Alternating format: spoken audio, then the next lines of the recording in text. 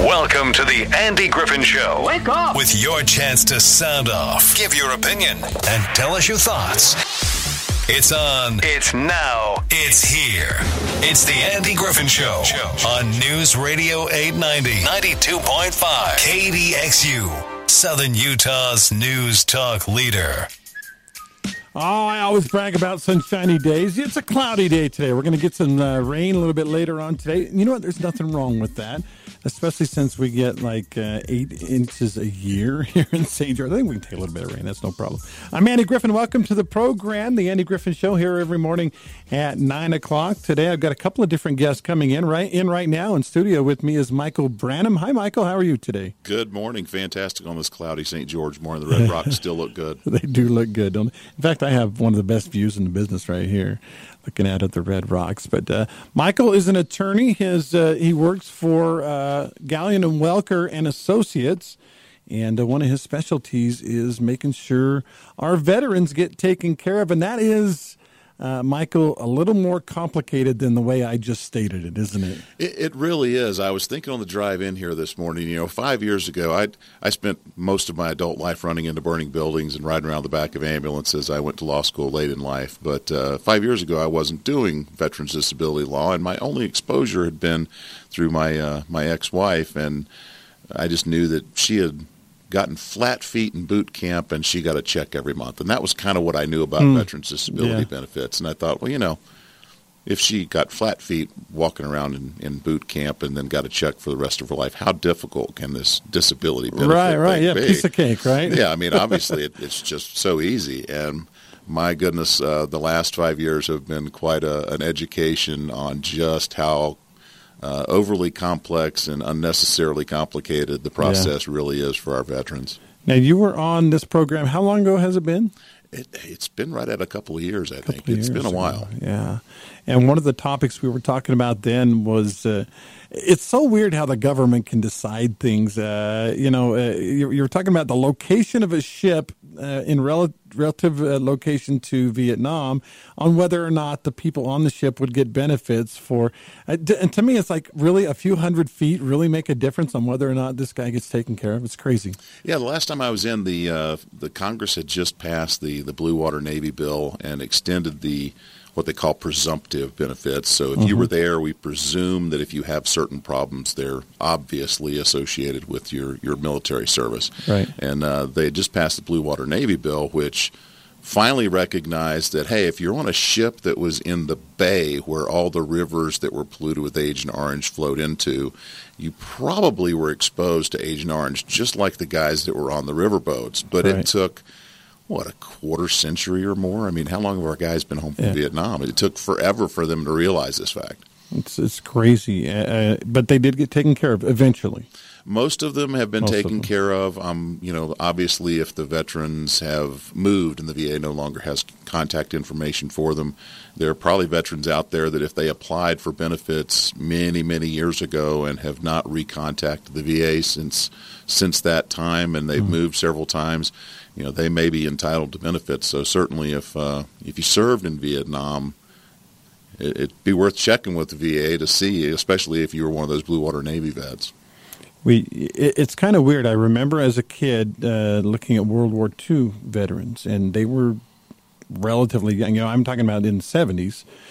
These guys would have been, if, say, you were 22 years old in 1945, add 30 years to that, you're in your 50s. That's not very old for a veteran who saw the horrors of war. And then you throw in Korea, of course, in the early 50s, and then you throw in Vietnam in the late 60s and early 70s, and we have a lot of veterans. And I don't mean to leave out Desert Storm guys and guys in recent years that have gone to Afghanistan, Iraq, or other places like that. But there's a lot of veterans and guys that were, I don't know if they realized it, Michael, when they signed up, but guys that eventually said, yeah, I'll give my life or my health for this country. That's a pretty big deal, and I don't know that those of us who haven't served realize how big a deal that is. Absolutely, and I think that's one of the things that drives those of us that do this type of work in the legal field is that we deal with these veterans on a daily basis, and one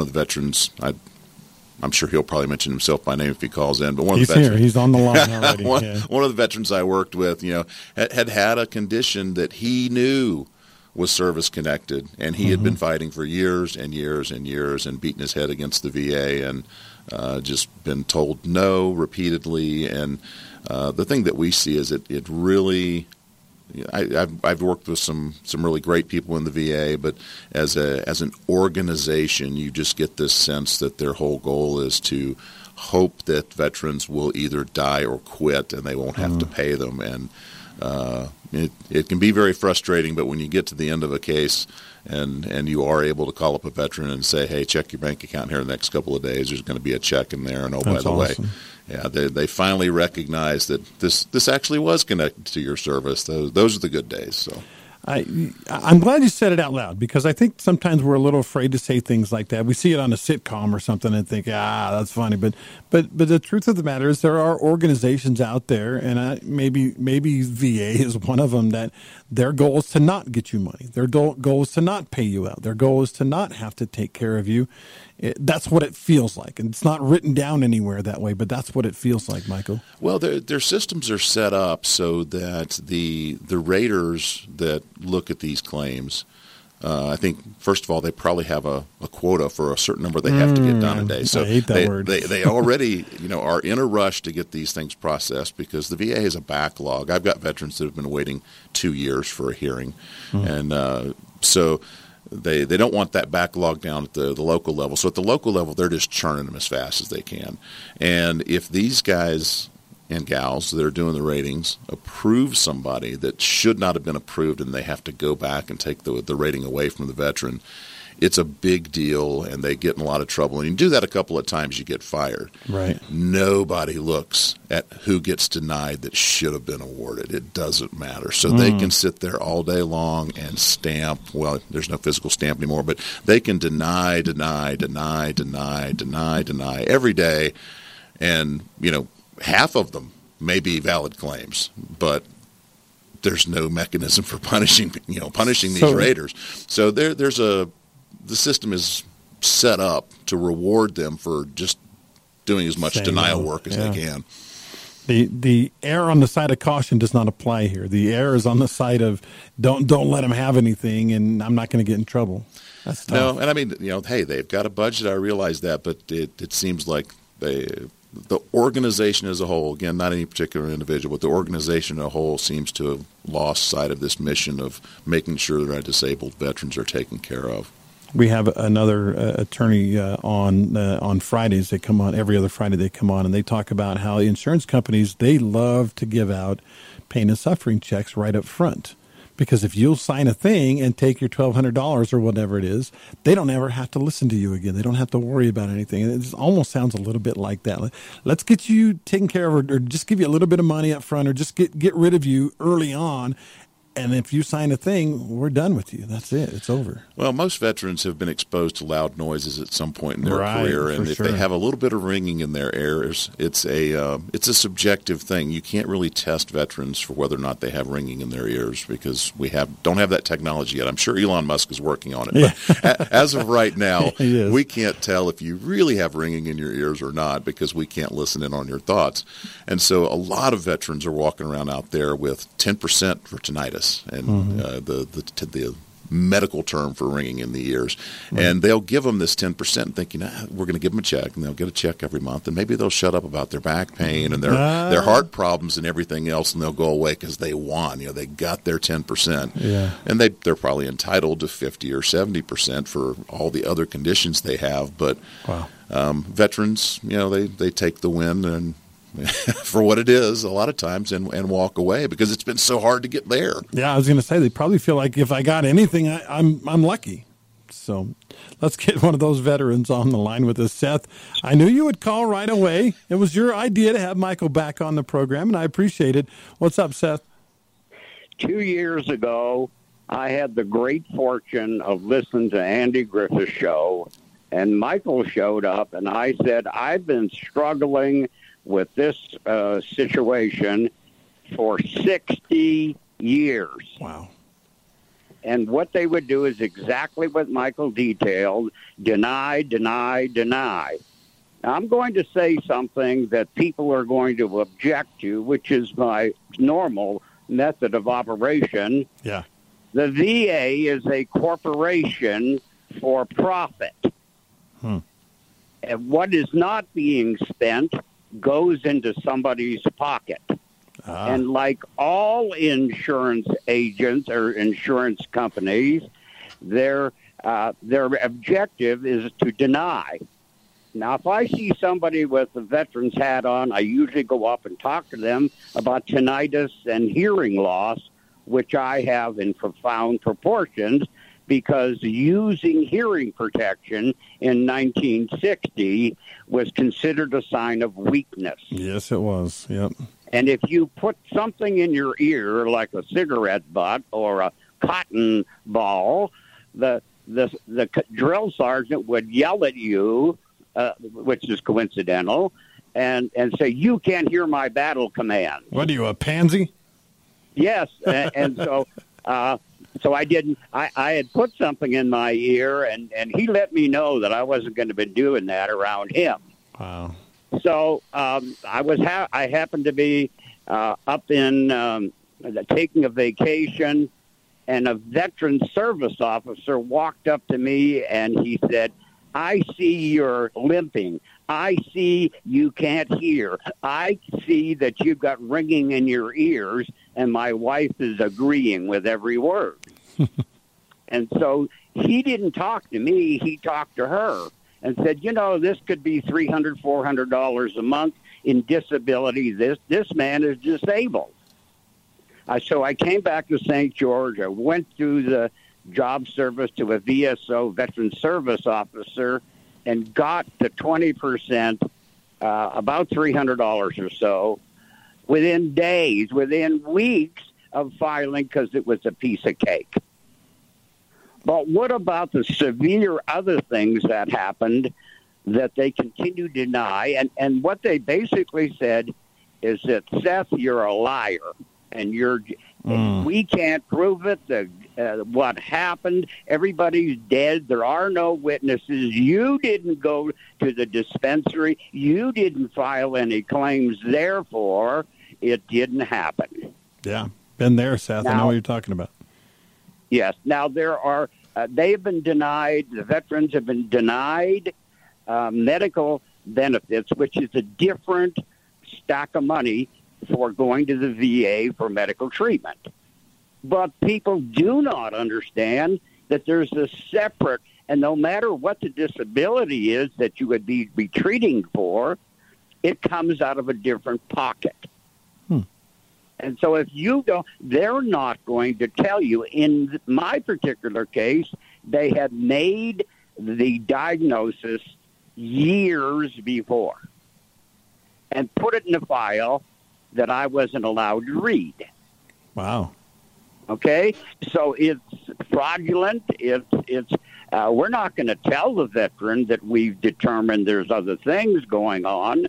Had it not been for Michael, his organization, he has advanced people that he calls on in Las Vegas, and he hired professional psychologists and other people to go forensically and read a file with thousands of pages in it. Wow. And extract out those things, send in a letter, send in a report that was so compelling, but even after the report was filed, they denied it for another year. Really? Wow.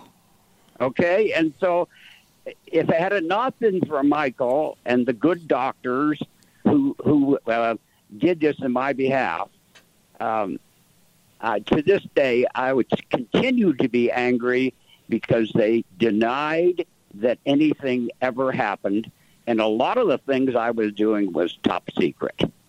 Wow. Well, I'm sure glad that Michael was able to go to bat for you, Seth. Well, and Michael's my hero. He needs to grow a little more hair, and because the reflection when you're around him is, dazzling. Well, it's cloudy today, so it's not too bad. Yeah. Okay. So, the people, and I want to, in all possible ways, almost every veteran is available for tinnitus, and in my case, massive hearing loss bilaterally. And if you don't say the right word, they deny it. So if there's a veteran listening, I can almost assure that there is in place as much as 20% plus anything else that you might have forgotten or that is plaguing you today because of exposure to chemical, nuke, biological weapons, physical damage, knees, backs, all kinds of things. And that if you don't talk to people like Michael, if you don't do something, they just put that money in somebody's pocket in the form of a bonus. And a little stamp. Fake stamp maybe now, but a little stamp that says denied. Michael, pretty good endorsement of what you do there by Seth. But I'm not trying to do this for, hey, go get money. I'm trying to do this because there are veterans, like I said a little while ago, who signed on that they would give their life, their health, everything they have to help protect our country. And even though maybe you didn't get shot in the shoulder or break a leg in a foxhole, you still deserve some money for some of the stuff that happened to you. Sure, absolutely. I mean, there are plenty of different ways that you may have been injured in your service. Some of them are hidden scars, and some of them are obvious scars. Some maybe a lot of the veterans that served in the Iraq and Afghanistan theaters came back after being exposed to those burn pits and things over there. And I think that there are times when the military does things and they just they don't find out until afterwards that they were doing something that was hurting their veterans. Yeah, there have certainly been times over the years when they've done things with full knowledge they were hurting our veterans, and they did it because they felt there was a greater good.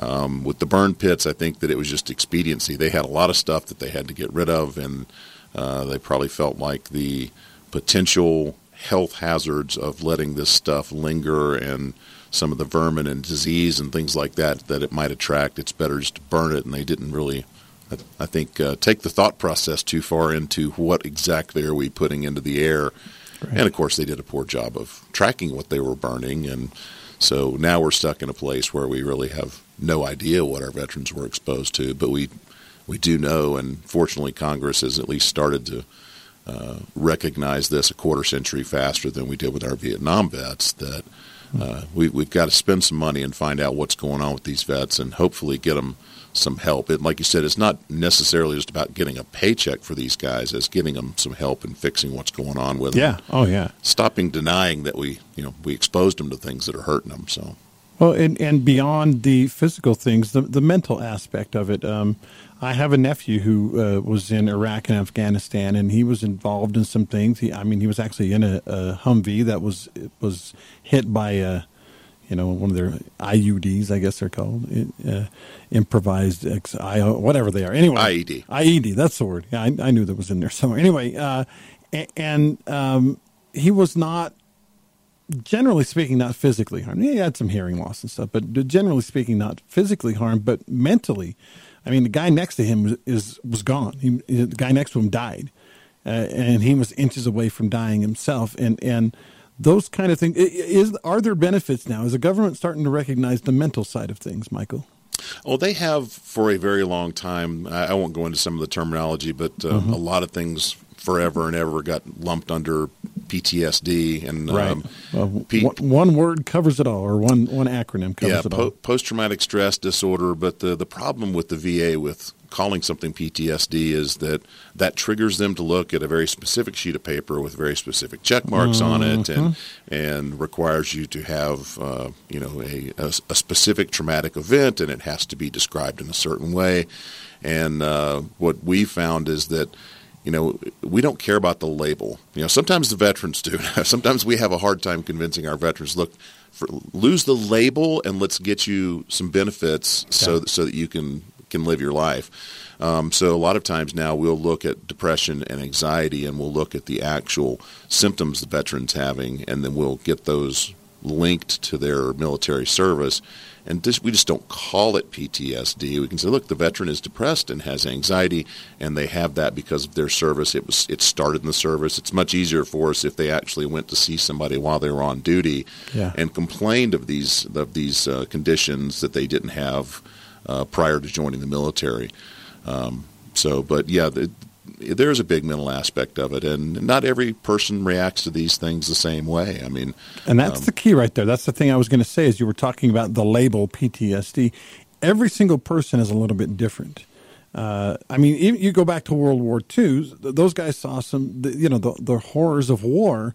Some of them came home and reintegrated into life, and they were 99% fine. Others, it was 75%. Others never did get reintegrated back into life. Vietnam is a good example of that. And so I think for them to take a label and say, okay, here's a label, and do you have these 8 things? If you do, then okay, you're available for a benefit and a counselor. If you don't, sorry. That's just not fair to lump them all together like that, Michael. Yeah, and there are far too many of our Vietnam veterans living under the D Street Bridge over in Las Vegas and homeless and self-medicating because no one has recognized the trauma that they endured, and that they just came home and never quite figured out how to get that stuff out of their head. Forrest Gump is a silly movie. A lot of silly things about it. Meeting the president, telling him about your getting shot in the butt or whatever. But I thought the Lieutenant Dan character was a great example of helping everyday people maybe understand what happened. He lost his legs, but his destiny was to die, and he didn't die, and he was angry about that. Plus all the trauma of what had happened and everything. I think it was a good illustration to everyday folks that there are no non-casualties in war. At the very least, you're affected emotionally. Absolutely. So. Okay, we're running out of time. Just real quick, again, this is Michael Branum with Gallion Welker and Associates, and one of his specialties, one of the things he's really good at, is making sure veterans with disabilities get the benefits that they deserve. Michael, what's the best recourse for a veteran right now? Is it still go to the VA, or is it call you, or is it file some paper? What do we do? Well, our specialty is working with veterans who've already been denied. Now, if a veteran comes into my office and has not filed a claim, we will absolutely help them file an initial claim. But there are representatives at the VFW. The state has representatives, the DAV. There are lots of organizations. There's a Veterans Center here in town.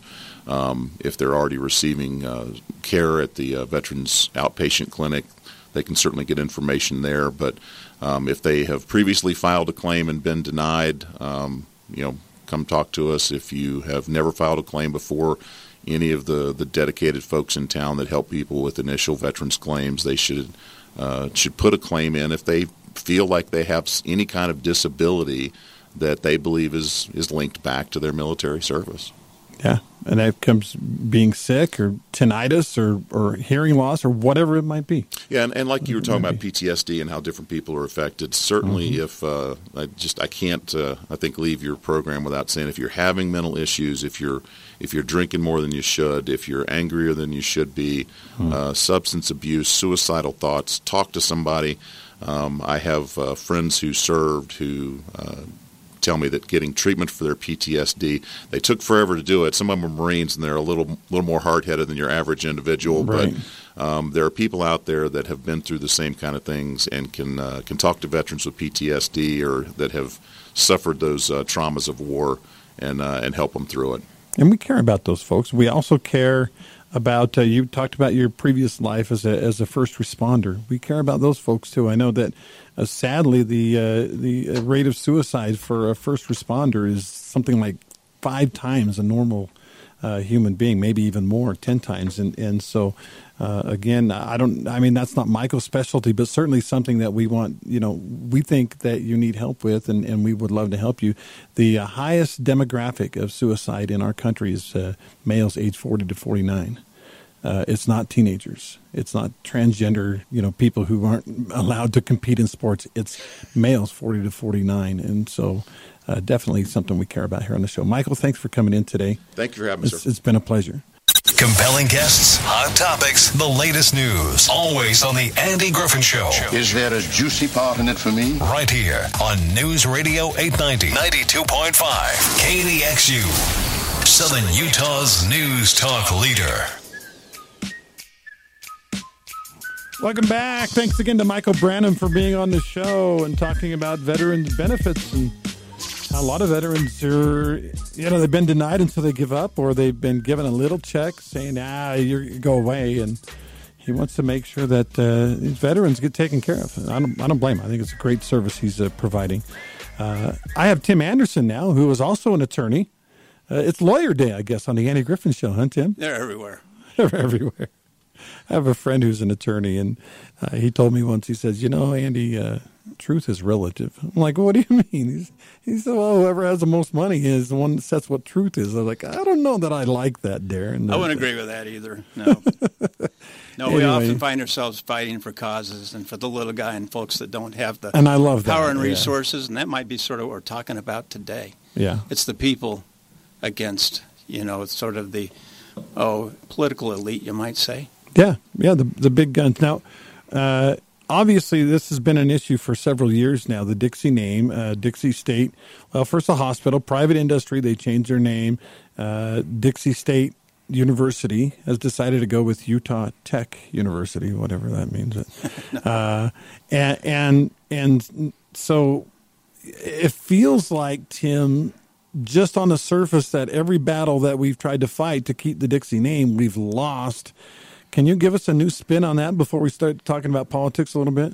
Well, I think the energy is there to protect the culture, history, heritage, and tradition of the area. But, since this sort of Brad Wilson sort of artificial capture of the state legislature happened, and it was engineered through the leadership of the university and higher education, then a very small group has had the ability to resolve a very large issue that's been painful, difficult, and disparaged our community. And the way they went about it is just as bad as the issue itself. So, it's still very much alive and in the minds and hearts of the folks, and we got an election coming up. And that's kind of why Tim is here. We wanted to talk about what the Dixie name issue is having, what kind of effect it's having when it comes to the election. Now, there was a local politician, and I won't use his name for now, but who wanted to be a delegate in a recent caucus, and when asked about the Dixie name issue, he stood his ground. I was good with the university changing its name, and he ended up, I think, based almost solely on that, not winning and not becoming a delegate. Tim, I know you can shed more light on this. I really kind of butchered a little bit, but basically the idea, it seems like to me now, is if you're going to come out as a person who's okay with changing the name Dixie, it's almost political suicide, it seems like. Yeah, try to offend your community, try to offend your constituents. Not a bright idea, but it's this whole thing. Also, those are the folks that don't want to do the caucus system. They try to circumvent it through this gathering of names. Because if you look at who's running, just about everybody that's running for the State House, County Commission, and different positions like that, they're in support of keeping the name. Mm-hmm. They're offended by the name having been removed. Yeah. And a possible restoration of the name if that's possible. But there are a couple that somehow still are trying to promote this idea that removing the name is a good idea. And obviously that's troublesome to the voters. Interestingly enough, those are ones that have gathered signatures, so they won't have to perform well at the local county convention. So they can get around the fact that the populace, the general public, the voters don't like what they're trying to do. Yeah, it's frustrating. It's funny. I actually just now glanced at the door, and right on the door it says News Radio 890 KDXU. And somebody asked me once, are you guys going to change your call letters on your radio station? I'm like, why would we do that? And they're like, well, DX, KDX, it's kind of Dixie, isn't it? And I'm like, it is, and I'm pretty proud of that, as a matter of fact. Well, yeah, and that's the thing. It just sort of continues to kick the ball down the hill. Yeah. And then history, we try to avoid those things. We do have a culture here. We do stand proud for who we are and what we believe. Right. And it's not racist. It's the two big lies that somehow Dixie, St. George, this area is racist, which was perpetuated by the university when they started, they go out and show pictures of what it was like here 60, 70 years ago and say, now what do you think about it now? Yeah. Now, I'm offended by this blackface picture from 1960. Or they say, our students aren't getting jobs when they graduate, yet they've put out pamphlets that right now, and still do, that say 95% of all students have jobs or in the military or in graduate school within 6 months after graduation. Well, so we're the equivalent of Harvard in placing students. So what is it? And that somehow the name by branding is a problem. Those are the lies that they've perpetuated that are problematical. But there's a few candidates in the middle of this that just got to come forward. And for example, Christy Pike. Now she's running, I think it's District 72. Anyway, she's running against Neil Walter is probably the one that will win there because he's with us. He's certainly for restoring the name and respecting the name of the community. She's the wife of the former mayor. Now, John Pike, I think, was a great mayor. Mm-hmm. I think he had some challenges when COVID came along and they started shutting down businesses. And then when the George Floyd happened, there seemed to be a lot of social signal, everybody out trying to social signal as much as they could, to try to, and these were problems. And then there's Nia Barnes. She's running in District 73. She's from Cedar City. She recently moved. By the way, her husband is a very fine judge. And but she was on the Board of Higher Education. Uh-oh. She voted to cancel the Dixie name, and yet she's here trying to run. And so it's sort of like these people that, they got friends in the sort of the political elites. They want to stay in the game. They want to be invited to the parties and be a part of that movement, and they'll do anything to stay there. Even forget about the people that vote for them. It's almost like a let them eat cake type view of our community, and we don't appreciate that. You should go to the caucuses. You should win at the convention if you think you can win. But again, they'll do what they can. To them, the voters are just sort of a necessary irritant because they want to be a part of that political elite. We've had in recent times in this show a lot of talk about the Dixie spirit. And unashamedly, I've talked about the Dixie spirit and how being a good neighbor is really important to us here in southern Utah. And in fact, we have Tim, an unprecedented number of people moving here from out of the area, out of the state even, a little bit to the west. I think I've had a new neighbor that didn't have any inkling what Dixie spirit was or being a good neighbor was. And so for me, it's an interesting little progression because we have I think they said 10% we've had a 10% increase in population in the last year and a half or whatever it is. There's a lot of people who don't get it, don't understand what the Dixie spirit is. And I think as I look back at the college, they're trying to cater to the new people instead of explaining what Dixie spirit really means. To me, that's the bottom line. We've got all these new people. They don't understand it. Instead of trying to explain it to them, well, let's just change it. Well, if they would just capitalize on it, they'd have the best asset that they could have in terms of inviting folks to be here and being a part of what the university is. Right. And again, we want the university to do well under any name. I mean, the name they're selecting is just a generic name. It's just about as basic as it can get. But we would like to see the university to do well, but it would do better if it has a story. But they take away the story. Mm-hmm. And so it's very meaningless. No Utah Tech story. You can move to lots of places in America and have their own very cool stories about their community and their history and their heritage. Yeah. You want to keep that. You don't move here and take it away. Yeah. So that's why we have good candidates. Right, Willie Billings is a strong candidate in his over in the Hurricane area, replacing Brad Last. Mm-hmm. Neil Walter to replace Lowry Snow, and so those that were naysayers on the Dixie issue are gone. Those that are trying to propose it still are going to have a real challenge. But there are some great candidates coming along that are making the effort. And there's Colin Jack and Travis Segmiller still in the game. Mm-hmm. And I think that the thing about DSUHC, we wanted to see lots of people participate, and that's what's happening. That's why there are a lot of folks at the meetings, the caucus meetings, that hadn't attended before. Right. We think we're a little bit responsible for that. But whether the people believe in our view or not, we're pleased that they're running. Even the ones we disagree with, even the ones that are opposed to the Dixie clause, at least they're running. Yeah. And you got to give people credit for that. Yeah. But this is really going to be a vote on the future, on the view of our community, our culture, our heritage.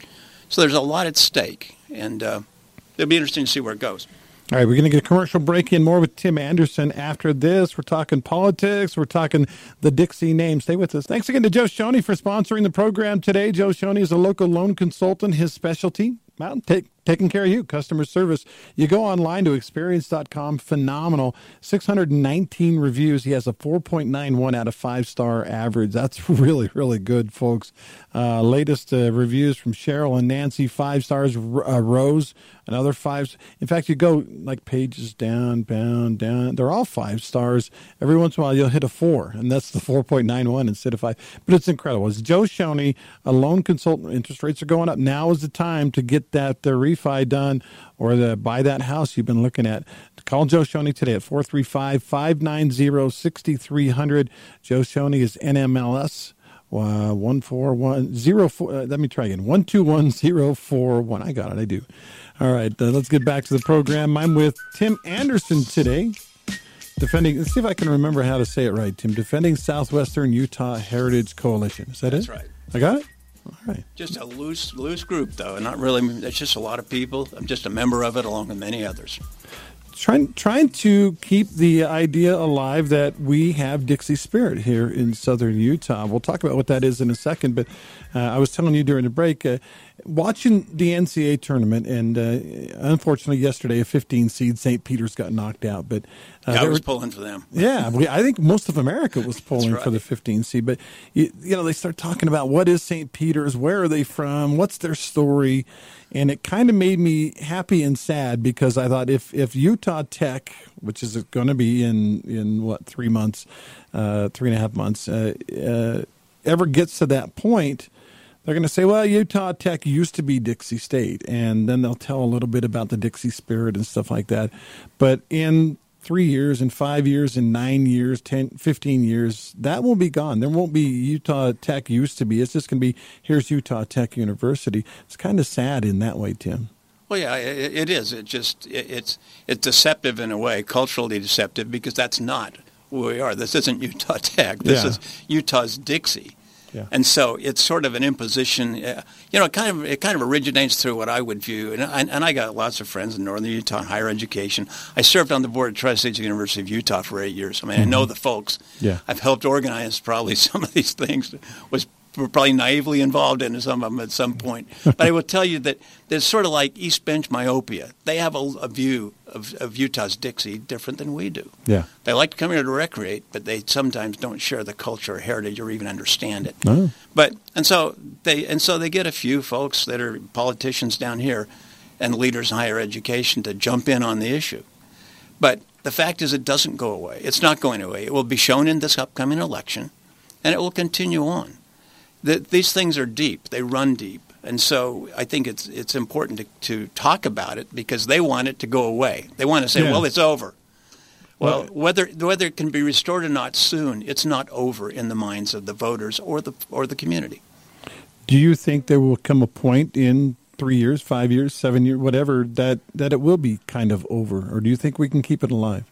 Well, it depends on what kind of damage is continuing to be afflicted. Mm-hmm. What happens when they go after Dixie High School? What happens if they go after the statues of families and stuff on the Dixie State University campus because somehow family is offensive to the liberal movements that seem to have the upper hand in higher education right now? So we'll see where it goes. Or what if they go after the statue of Robert Covington, which they've threatened to do? Mm-hmm. And so this is just one part of this issue, one battle. But there's a lot more of a struggle to deal with. And in fact, the direction is reverting anyway. Lots have changed since the George Floyd thing when people out social signaling everywhere they could. Yeah.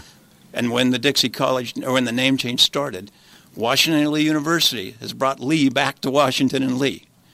They're not tearing down statues all over the place at the rate they were before. And so, again, the university leadership and the state higher ed is sort of after the fact. They did their social signaling when it was hot, and this is the outfall of it, and they've offended our community. Well, hopefully, like you said, the tide has turned, and we're not, like you said, tearing down statues and changing every little thing in the world. The county commission got together and renamed the old highway out there. They called it Old Dixie Highway. There were some folks that were not happy about that. What do you think? Well, you got to give Gil Almquist credit for being creative, and I think that it's a great move because that's what it was, and that just reflects back on this sort of the inside ball of our community heritage. Yeah. And there's nothing wrong with that. That's what helps us keep the story. Keep the story. All right, let's go to the phone lines. Hey, thanks for calling in. You're on with Andy with Tim Anderson. What's up? Hey. I'm calling about this Brown guy that you had on a half hour ago. About the lawyer? Yeah, who is he? Where is he? You didn't give a phone number. Michael Branum. He was with Gallion and Welker. We're talking VA benefits. Right. He's with who? Gallion and Welker and Associates. Yeah, it's kind of a little side gig he does in trying to help veterans get the benefits that they deserve. Yeah, well, I can talk to that anytime you want, because everything he said is absolutely true. And everything that man just said just now, I just barely caught the very end of it about those, people from the East Bench of Salt Lake City bullying people down here. It's time to get over this, Black Lives Matter bullying stuff, because they will not stop unless people stand up and say, no, we've had enough. Yeah, because that's just the communist way the communists do things, is they push and they push and they take until they can't, and then they back off. I like the word you use there, bullying. Yeah, that's kind of, isn't that what happened, Tim, with the changing of the university? Well, we were bullied into it? Very much so. You look at if you look at who's donating to Pike and to Barnes, there's a lot of donors from northern Utah, and we were bullied into it by people who didn't even have a dog in the fight. Yeah, but it was a name they didn't like, and so it was forced upon us. So he's right. But also in higher ed, they use the term, they use the term equity instead of equality these days. Equity is a term for redistribution of wealth through a social system. Equality is what we try to reach through the 14th Amendment and trying to have everybody have a fair shot. Big difference in the way it's being taught and represented, and that's one of the problems with the movements that are behind these northern Utah candidates that are here in southern Utah. By the way, and I believe Nia Barnes is largely from Cedar City, but has moved here recently, as I understand. The university up north now, Utah Valley University, used to be Utah Tech, didn't it? It did. Utah Technical College. In the 80s, it's 1980s, Utah Tech. That was thrown out. I remember. But you could go there to get a very good degree in different types of trades. Yeah. Now we've got Utah Tech. Is there? I hate to even ask the question, Tim, but I got to ask it. Is it going to be Utah Tech, and is that ever going to change?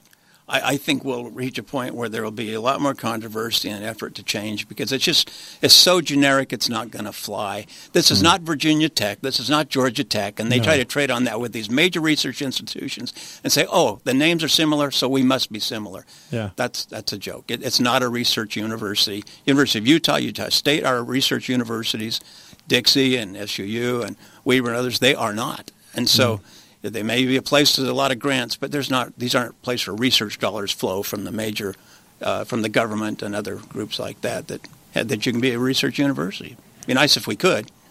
This is an off year politics-wise, no presidential election, not even, well, I'm not going to say not any big ones, but not as many big elections as you might want. But there's definitely some things to keep an eye on. Tim, maybe one more time if you can go over some of those that we need to keep a close eye on and understand that Dixie does matter when the election comes around. Well, I understand. I think that certainly, I find that Neil Walter, for example, he's very capable. He understands government finance really well.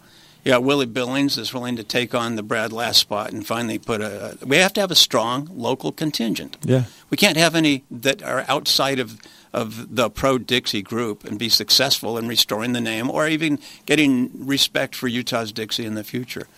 And we can't have those that somehow think that in this next election Utah is going to go blue, which I thought I heard Nina Barnes say, which I have no idea if that's true, but if so, she hasn't seen the ball since the kickoff. But I just think that that, and then there are others that are running. That you've got Joe Ellison in the Willie Billings race. Also, we've got Colin Jack, Travis Wilkinson, Travis Segmiller, and let's see. There's, I think Walt Brooks is. I don't see that he has anybody against him, but then you got. There's also Quinn Denning, who's a strong constitutionalist, and you got Dee Sadler, that's a savvy, interesting fellow. Mm-hmm. But the important thing is that all of these people, except for the two that I've talked about, are very much in support of the Dixie name. They understand what the Dixie spirit and they understand is. what's behind it. Yeah. And I think it's lost in some of these candidates that are sort of just very much supportive of the Northern Utah movement against our community.